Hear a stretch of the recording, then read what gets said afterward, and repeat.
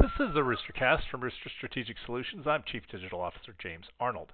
I wasn't a big fan of Twitter for most of its 14-year lifespan. I saw it as a mass of millions of short witticisms, usually angry in nature, not well thought through, and typically offering little actual wisdom.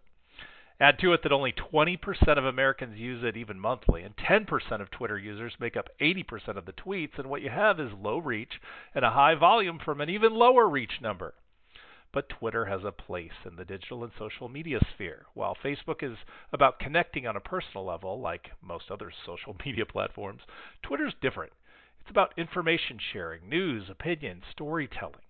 That serves a real need. Rather than learning about the latest on COVID from Weird Aunt Mimi in Boston, Twitter allows me to cultivate a roster of learned sources, like news providers, research companies, noted experts. Meanwhile, using hashtags, which Twitter has perfected, creates a killer research engine on the latest on any topic. Given the math, most of you listening to this aren't on Twitter, but have likely tried it. My advice? Follow better handles. This is the Roostercast.